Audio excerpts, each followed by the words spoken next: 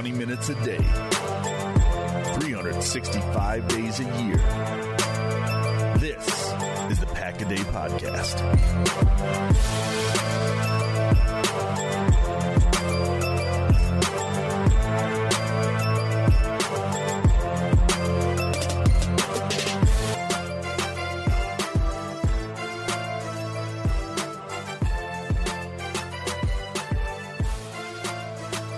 Hey guys, welcome to the July 31st edition. So it is Tuesday. I am Jacob Morley, and I'm joined as always by my co-host, Ross Uglum. And Ross, I want to jump right into this because you were at the motherland this week. You got to go to 3 practices. You just came back from Green Bay. So before we really waste a lot of time, I want to just jump right into it. I think we're just going to have Ross share some of his thoughts of what he saw at camp.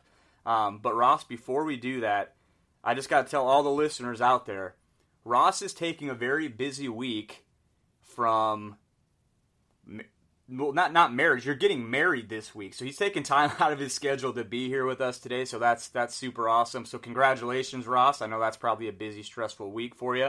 So if you follow Ross on Twitter, make sure you give him a shout out. Dude's getting married this week. But other than that, Ross, you just got back from Green Bay. Lay it on us, man. What did you see? What are some thoughts that you have? Take us inside the mind of a Ross Uglum's notebook. Yeah, well, everything was fine when I left, and then Andy shows up and people start blowing out their knees. So I don't know if we need to bar him from the grounds or what the deal is there. But I don't know what in the world happened there as far as the injuries are concerned. I had a fantastic time up in Green Bay as I normally do. Was able to get credentialed through the radio station that I work for here in Fargo, and spend some time, like you said, in the motherland.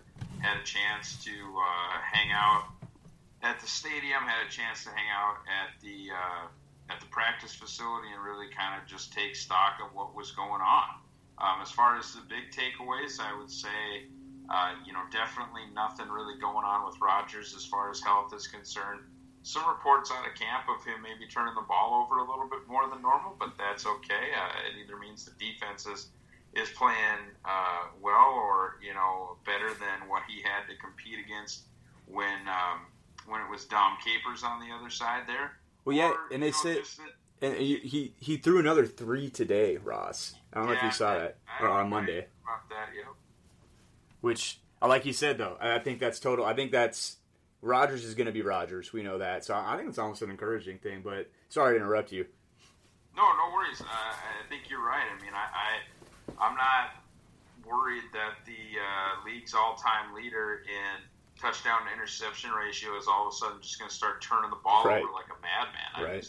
I don't see that happening, but you can hopefully draw some positives there from the defensive side of the ball, where they've hopefully improved under the leadership of Mike Pettin, and that's, I think, one of the big takeaways I took from that was just how good the defense is, how fired up they were, how rattled McCarthy seemed, or kind of just was a little bit frustrated with his offense, and maybe Pettin was getting to him a little bit, and you love to see that competition, because for the next 4 weeks, it's still going to be green and yellow versus green and yellow before they really seriously put the pads on against somebody else. So that competition for positions, that competition offense versus defense, it's very important, and McCarthy really talked about that. Other than that, I was impressed with Jamon Moore. I was actually impressed by Tim Boyle, what would be the 4th quarterback, because certainly Hundley and Kaiser would be in your 2 and 3 spots. But I was impressed by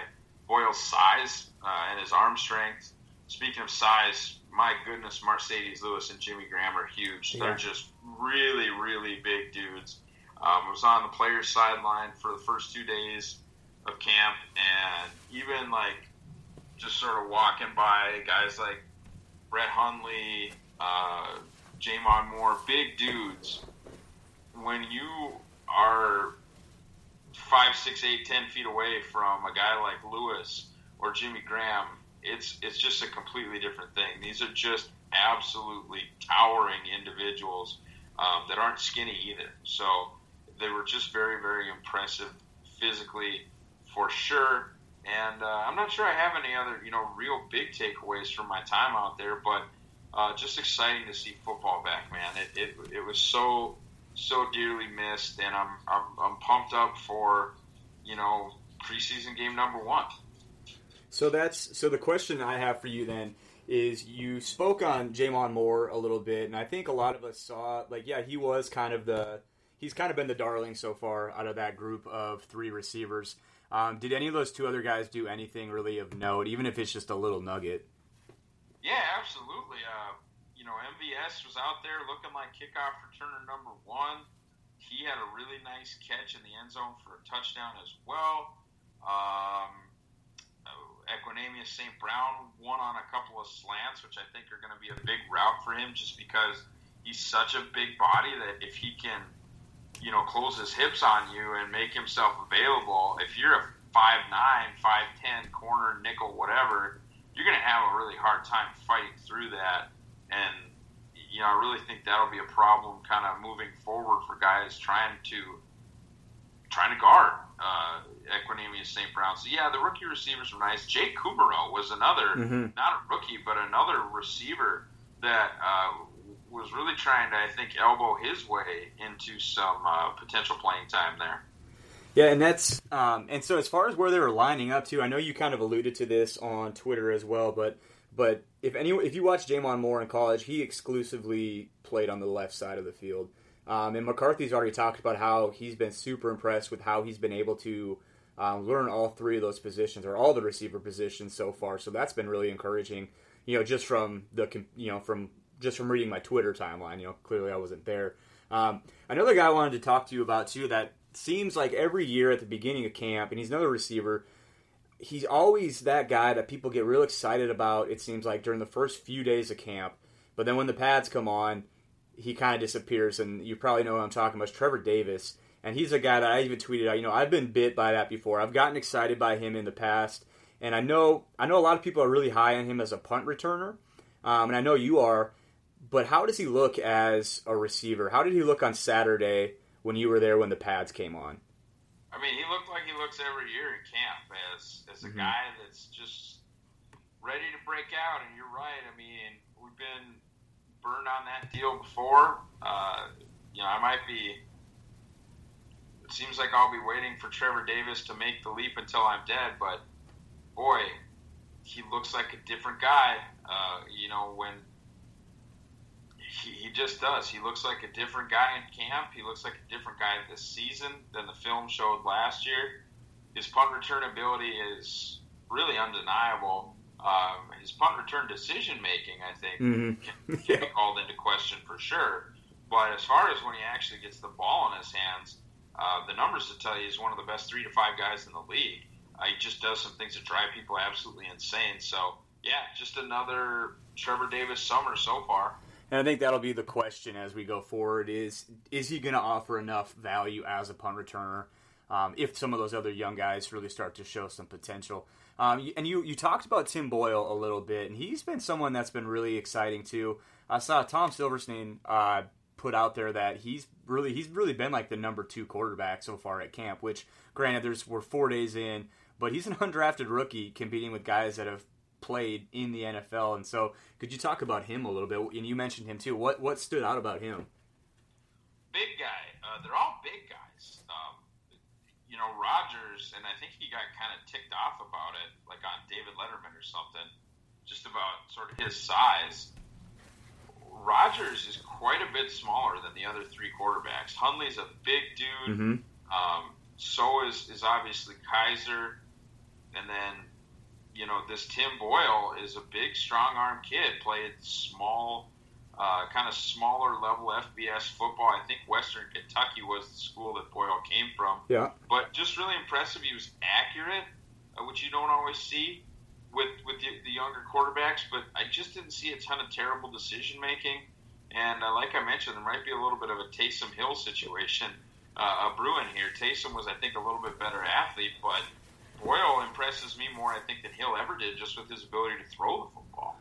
Well, and I know Boyle is no slouch as far as his athleticism too. I mean, granted, Taysom Hill is a freak, but yeah. So that's exciting. That's good to hear. And it's always kind of funny how that stuff plays out. They got Hundley and Kaiser, and you think maybe this guy's just a camp arm, and you know what? Maybe they found something there. So that would be really exciting and really cool. Last guy I wanted to talk to you about was someone I really, really liked in last year's draft class. Got hurt, didn't see a lot of him, and I saw a lot of positive stuff. I didn't hear much about him on the padded practice, so I was going to ask you about that. But that's Montravius Adams, the second-year D tackle from Auburn. Did you have any thoughts on him? Did he do anything to stand out besides the obvious? They said he got a quick three wins in the one-on-one pass rush drill. Yeah, he's a quick twitch guy, man. He has a chance to be a special player. I really like Montravius, and I think what was important and what you look for with a guy like him is when Kenny Clark comes off the field or when Mike Daniels comes off the field and Montravius Adams goes in and you don't see a noticeable drop, that's what you're really looking for. And I think that is kind of the deal. I'm not saying that Montravius here in year two, especially after a generally lost rookie season, is going to end up being Mike Daniels. But, boy, if he's your fifth defensive lineman behind the three starters, Dean Lowry, you are in just great shape on the defensive line. Yeah, it's exciting. It's definitely exciting. I don't remember being as excited about a group of defensive linemen in a long time. I mean, because you already talked about. I mean, Dean Lowry is no slouch. He's a very competent NFL lineman with still some upside too. He's still a young guy, so that's really cool. That's really exciting to see. Any other final thoughts on camp before we move on here? Not really. No, just today have the same concerns as everybody else, which are the injuries. And let's touch on that real quick here. So it is 7:00 Monday night right now as we're recording this. So as far as what we know about the extent of the injuries, we don't know probably more than anyone else does. But what we can kind of start speculating on is, what are some potential things that the Packers might be able to do to maybe mitigate some of these losses. It was funny because, well, it's not funny, it kind of sucks, but Pro Football Focus, I don't know if they did, I'm sure they did this on purpose, tweeted out within hours of Jake Ryan going down, and so far it seems like his injury is probably just from the outside looking in, looks like it's probably the worst. They tweeted out, Jake Ryan last year, the number 2 rated linebacker in, run stop percentage or something like that. And it's just kind of, you kind of go from thinking Jake Ryan is, he's just a guy, he's all right. Then you're like, actually, that's right. He was actually pretty good last year. So what are your thoughts on as far as what are some things that you think the Packers might be able to do to kind of mitigate the loss of Jake Ryan, assuming he's done for the year? Well, anybody that listens to me talk about NFL football knows that I don't really care about running the ball or stopping the run. Yep. And Jake was really good at stopping the run, but like I said, I just don't know how much value that really has in today's NFL. He was a 2-down player. He was a really good 2-down player, and I think he was really getting better in the pass phase. They still took him off the field quite a bit, and I think that they've kind of drafted that player in Oren Burks. Yeah. Now, on base downs, I think they probably wanted to maintain the ability to play Ryan with Martinez because Burks is a small linebacker. Martinez is not a particularly big linebacker, despite his success against the run. But, I think you do look for another big linebacker, another traditional linebacker, and you can work those other guys in. But, I mentioned Brian Cushing, Clay Matthews' old teammate, has had some issues with PEDs, but, when he's on, he's on. I mean, I think the guy was the Defensive Rookie of the Year. Now, that was some time ago, but he's the same age as Clay Matthews. I can't imagine he's, washed up. Right. But the guys that I really like for that spot are Navarro Bowman. He's 30. You can maybe get a year out of him. And then the guy that I would really like them to add would be Akeem Ayers, who I think has kind of some scheme versatility. and just would be a really good fit if they do lose Ryan for the season in a more of a big linebacker proposition, somebody that is going to play on base downs with Blake, and if you want to use him on passing downs, you can. If you want to bring in Burks, you can. Or if you want to sign Eric Reed and have him play that role, you can. So, I don't know. I'm not sure this is a season-changing deal, but it's not great. It just makes them thinner at a position they were already thin at. Well, and Ross, we just got done talking about the guys up front, and so my initial reaction especially when I saw that stat from Pro Football Focus is, that's great. He probably did what he was asked to do, but how much of that is because Kenny Clark is becoming a dominant nose tackle? How much of that is because Mike Daniels, is Mike Daniels, and they have these guys up that are going to keep them clean up front, and I'm really not that worried about that position because I think Blake Martinez is he's a rising star in this league. I think he's more than serviceable there. I think Oren Burks is going to be able to do a lot of the stuff that Jake Ryan could do, and especially in the passing game that he couldn't do. And then you hear about this Greer Martini guy too out of Notre Dame that he's been showing up on a lot of people's camp reports as someone that's really starting to kind of assert himself into the special teams game, especially. But I just don't what does Jake Ryan do that is so specific that it's not replaceable? You know what I mean? Sure. No, I totally get it. And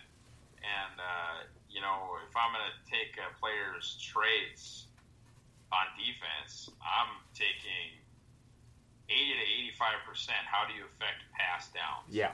How do you affect the money downs? How do you affect first down passing? Yeah. How do you affect that part of the game? Because beyond that, I don't really care that the teams that are going to win the Super Bowl are not going to do it by running the ball. I mean, just look at the chuck fest you saw last year between New England and Philadelphia. That's the key. And they're going to be good enough. You're exactly right. They're going to be good enough up front if on base downs it's Blake Martinez and Greer Martini. They are going to be good enough no matter what. Would Jake Ryan have made a positive impact on the team? Yes. Might he still? Maybe. We don't know the extent of the injury, but I would not, like I said, mind seeing a Cushing, an Ayers, or even a Navarro Bowman, who was once one of the better linebackers in this league, brought in. Yeah. And that's, that would kind of go against the old regime, but we've definitely seen some new stuff take place with Gutekunst coming in, so who knows? And you alluded to Eric Reed, too, and that kind of goes into the next guy I was going to talk about is Kentrell Brice going down today, who, it seems like he's kind of the forgotten guy, but gosh, he's been taking reps over Josh Jones, which that was kind of surprising to me just because I really felt like with letting Morgan Burnett go, Josh Jones was really going to be the guy that they just really want to groom for that spot. But if the first, half a week of training camp is any indication, it would kind of seem like Kentrell Brice was the guy that they really wanted next to Clinton Dix. So he went down today, too. He was carted off. He would probably be the second of the injuries. He was probably a coin flip. I have no idea what's wrong with him. Jake Ryan seems like it's bad. Kentrell Brice, not really sure. Mike Daniels seems like he's fine. But so Eric Reed would almost kind of fill two of those spots. He'd be able to come in and play that deep safety, but also play that nickel linebacker spot as well. Well, right, and I think it'd be more with Reed. He'd be filling the Burnett role. Yep. That he's kind of, not that he wouldn't help, but you sort of can do some of that stuff with Oren Burks. So you really hope you can do some of that stuff with Oren Burks because you traded up to take him in the top 100. Mm-hmm. Is that maybe not the case his rookie season? I don't know. One thing I will say though is I have a ton of faith in Petty to figure it out. Yeah, and I know you. I think it was you talking about last week that Mike Pettin is probably the best acquisition that the Packers made all offseason. And I mean you can't discount that. And he seems from all indications so far, it seems like he's going to be a guy that gets them ready to play. Not that Capers wasn't, and Capers I think is a really smart football mind, but maybe he just wasn't speaking their language anymore. But from all indications, it seems like Pettin's come in and has these guys firing on all cylinders, at least if they're making mistakes, at least I think we're going to see him at 110%. Yeah, Jake Ryan and Kentrell Brice just are not going to be the difference between a successful Penn defense and one that fails. And they're just not going to be those guys. And honestly, I like Kentrell Brice, I do, but Josh Jones has been one of my crushes the last couple of years. He was one of the few guys I'll get out of my seat and do a fist bump for when the Packers drafted him. I loved him coming out of NC State. And I know they're a little bit different player, but I think anytime you can get Josh Jones on the field, it's just going to end up helping your team. And I think they maybe were and the reports have been, maybe they probably tried to put him in too many spots last year. And if they can kind of simplify his role, I think he can be a really special player for them, especially with Pettine coming in. He's probably the guy that I'm maybe most excited about having him as a new coordinator. And it's kind of been disappointing because I haven't heard much about him. And I know last year that was one of the first things about Packers training camp was that anonymous scout or whatever just tweeting at someone saying, Josh Jones, wow. And so we haven't really heard as much about him this year, so we'll see with that. I still have pretty sky-high expectations for him. But we can move on because we got about 5 minutes left here. And so every year this is kind of something I like to do. We alluded to this last week. We can give you a little bit more detail this week, but I always call it just my adopt a training camp player. And so I went ahead and picked two. I got one on offense and one on defense. And now, mind you, I picked these guys before camp started. So there's going to be one on here that I would maybe almost change my mind already. But it's the beginning of training camp. A lot can happen. But the guy I talked about last week, especially on defense, that I really like, and it's I really have no solid reason why I like him. I just do. He's just one of those guys. And that's the cornerback Herb Waters, the transferred wide receiver. So they converted him to corner. He's a wide receiver out of Miami. Never played a down at corner until he got to Green Bay. The reasons I like him are because of all the positive comments that Joe Witt has talked about him, and he's really got high expectations for him. I talked about last week. He's still on the squad. He got hurt last year. They could have done an injury settlement. They decided not to. He's competing this year. But one thing that I find really interesting about Herb Waters is when you stack his combine measurables next to a guy like Jair Alexander, it's nothing to raise your nose about. So let me just give you some numbers here for context. Herb Waters is right under 6 foot. Okay, so he's got a couple inches on Jair Alexander, who's the Packers' 16th overall draft pick. As far as in the 40-yard dash, Jair has got the blazing 4.38. That's going to be a top relative athletic score. Herb he's a 4.51 guy, so he doesn't have the blazing speed, but 4.5 is plenty of speed for the cornerback position. Their 20-yard splits, Herb Waters is 2.6, Jair Alexander 2.55. Their 10-yard split, almost identical. Herb's is 1.51, and Jair's is 1.52. Bench press, 14 across the board. Both of them put up 14. Vertical, Herb Waters is actually a 38.5, which that's a pretty nice vertical. Jair was at 35. Broad jump, almost identical. Shuttle, almost identical. 3-cone, almost identical. So as far as athletic numbers, he's as good of an athlete as they have at the cornerback position. But he's got a little bit of height on a guy like Jair Alexander. He's almost 6 foot, so he's got a little bit more length. So I'm kind of just taking a lottery ticket on him and saying, wow, this guy's a freak athlete. I like him. Let's see if he can develop. Now, the cornerback position room got a lot deeper, obviously, after the camp. So he's kind of a long shot, but that's why he's my defensive adoptive player for the Green Bay Packers. And then my offensive guy is a rookie. And I went ahead and picked up Equanimeous St. Brown. And the reason I went with him, and of course he's the wide receiver out of Notre Dame. So my scouting report for him, I had him ranked higher than Jamon Moore and Scantling. So the things I really like about him, or for a guy that's as tall as he is, at least what he showed me on film, he moves so well for a guy that's a tall receiver. He doesn't move like a guy that's as tall as he is. He can eat up cushions in a hurry. At least he was doing that in college. There is a specific play where he takes a simple drag route to the end zone, just outruns everybody. He makes people miss a lot better than most tall receivers, and that goes back to he doesn't move like a tall receiver. He's a little bit twitchier than a lot of these tall receivers.